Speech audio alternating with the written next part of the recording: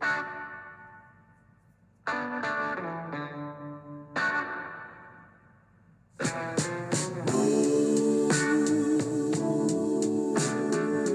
morning and welcome to the Marcus Today pre-market podcast. My name is Henry Jennings and it is Wednesday the 3rd of May, and as usual with all the information contained in this podcast, it is general advice only, so please do your own research, contact your own financial advisor regarding any of the thoughts, ideas or insights in this podcast.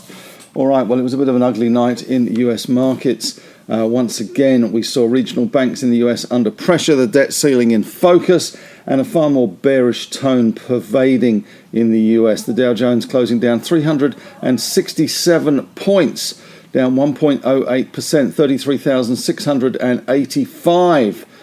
We had a high of minus 34, a low of minus 615. So at least the best you can say is at least it was well and truly off its lows for the day. Nasdaq down 1.08%, same as the Dow, down 132 points, 12,081, and the S&P 500 worse than both of them, down 48 points or 1.16%, 4120. The VIX Volatility Index, as you would imagine, as everyone rushes to buy insurance when their house is on fire, was up 10.6%, 17.78 was the VIX Volatility Index, still relatively cheap. The ASX 200 SPY futures down 41 points or 0.56%. This follows the 67-point fall we saw yesterday in the index after the surprise from Phil Lowe jumping out of the box and giving us a 25 basis point increase, which the market had well and truly not expected. But more worrying for the market, I guess, was Phil talking about more rate rises may be necessary. So even one and done or finished may not be the case. So not a good outlook there. That certainly upset the apple cart yesterday with a big fall straight after that number was dropped.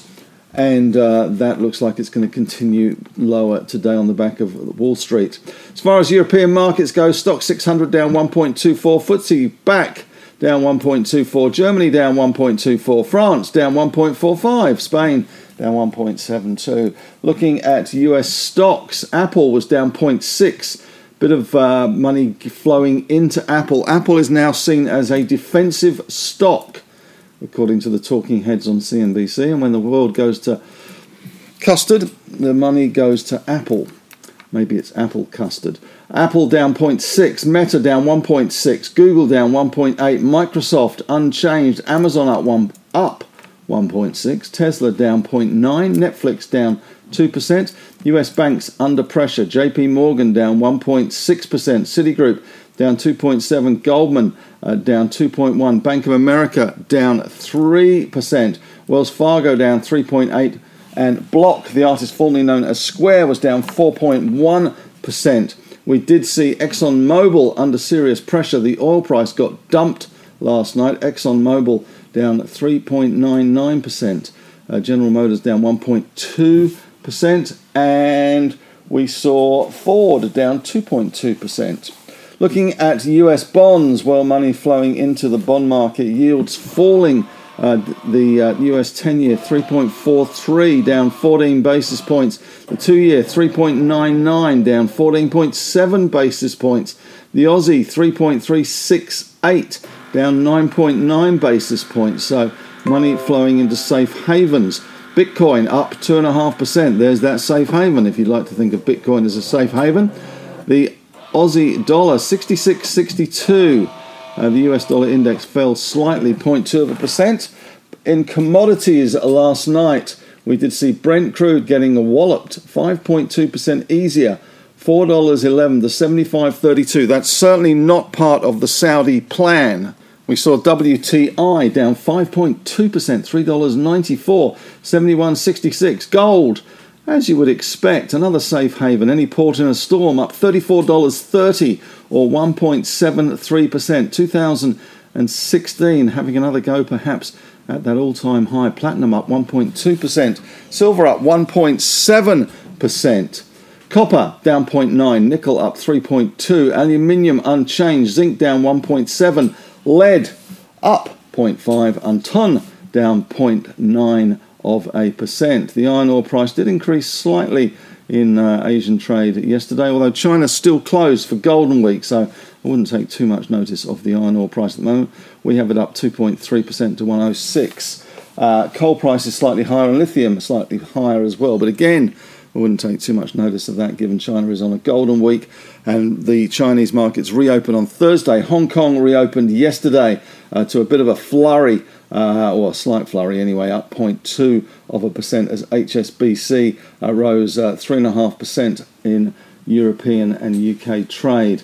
The other banks in Europe were easier on the back of the turmoil in the US. Barclays was down 3.1%, Deutsche down 3.1%, and UBS down 2.02%. Miners overseas, BHP down 1.6%, Rio down 1.7%, Freeport McMoran down 2.7%, Alcoa down 4.3%, Teck unchanged, Anglo down 3%, Glencore down 1.8%, Vale down 3%, and Albemarle down 2.2%. CBA in overseas trade, not that it trades an awful lot overseas, was down 0.15%, so nothing particularly too worrying there. Regional bank weakness was the big sector story today in the US, that is for sure. The lowest level in more than 2 years, with the SPDR Regional Bank ETF, the KRE, touching the lowest level since November 20.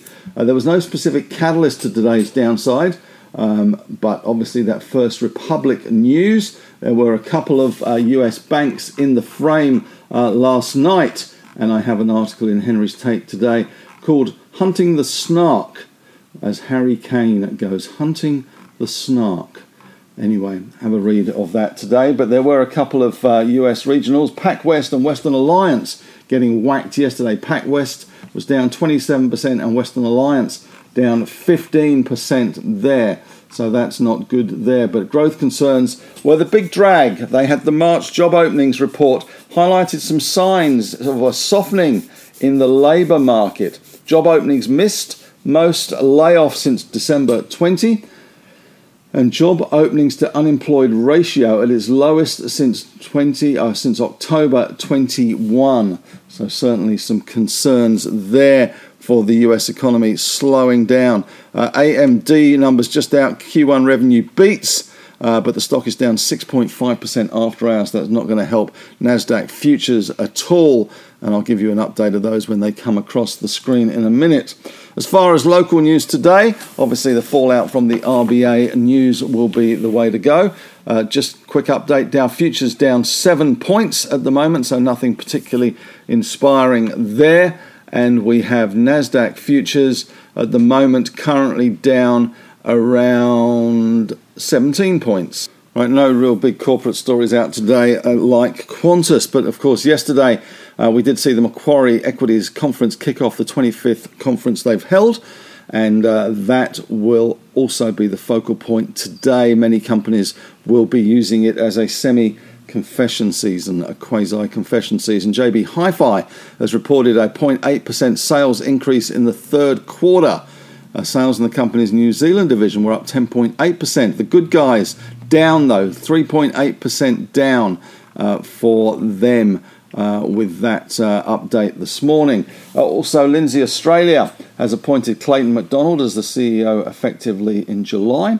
Aluka Resources has repeated the zircon rutile production forecast maintained at 600,000 tonnes per annum over the next 3 years at its Macquarie investor presentation.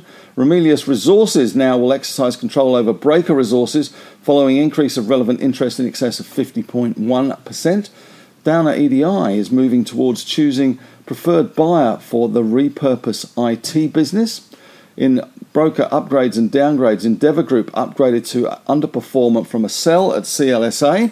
Not sure what an underperform from a sell means, but anyway. PolyNovo upgraded to an underperform from a sell at CLSA. Love benchmarking. And Computershare upgraded to a buy from outperform at CLSA. They are certainly pinning their colours to the mast with those recommendations.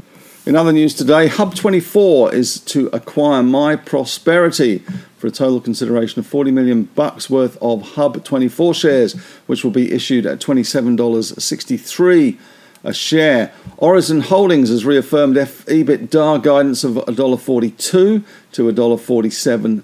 1.42 to 1.47 billion.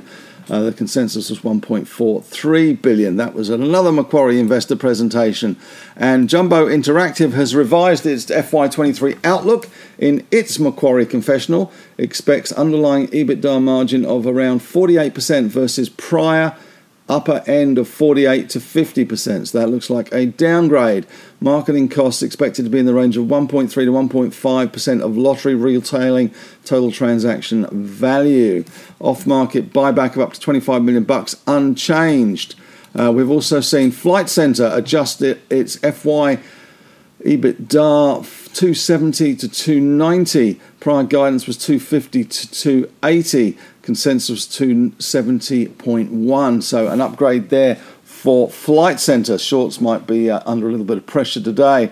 TTV, which is total transaction value for 10 months to the 30th of April, in line with record FY19 full year result with 2 months to come. That sounds like a pretty strong report there. Ramsay Health Care reported 9-month preliminary NPAT 235.1, which is up 17% versus a year ago, 201.6 there. So that's some good news there. The outlook continues to expect a gradual recovery in earnings through 2023 and more normalised conditions in FY 2024. And finally, for all you Liontown holders out there, last night in the Fin Review, we did see some reports that Wesfarmers and/or SQM were running the slide rule over Liontown still, although no official approach had been made. Of course, Wesfarmers was run for a long, long time by Richard Goyder, whose cousin Tim Goyder runs Liontown. So interesting family catch-up there, no doubt.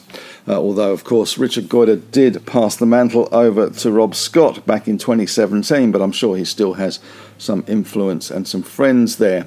Well, that's it from me. Just had a quick look today. Some of the stuff in Henry's Take, just talking about the hunting of the snark. Harry Kane going there. And also there's a good resource conference next week at the Hyatt in Sydney. Almost every man and his dog in resource land will be presenting. So if you want to get along, there's 3 days of sitting in the dark listening to resource CEOs and mining executives talk to their PowerPoint presentations. It is free, and you do get a coffee and food as well. So there you go. I'll be trying to get along to as many of those sessions as I can, just to get an overview of what's happening and a feel for the room. But that's it from me today. Thanks very much for listening. Question of the day today: did the RBA do the right thing, or has it stuffed up yet again? Have a great day, and may the trading gods be with you.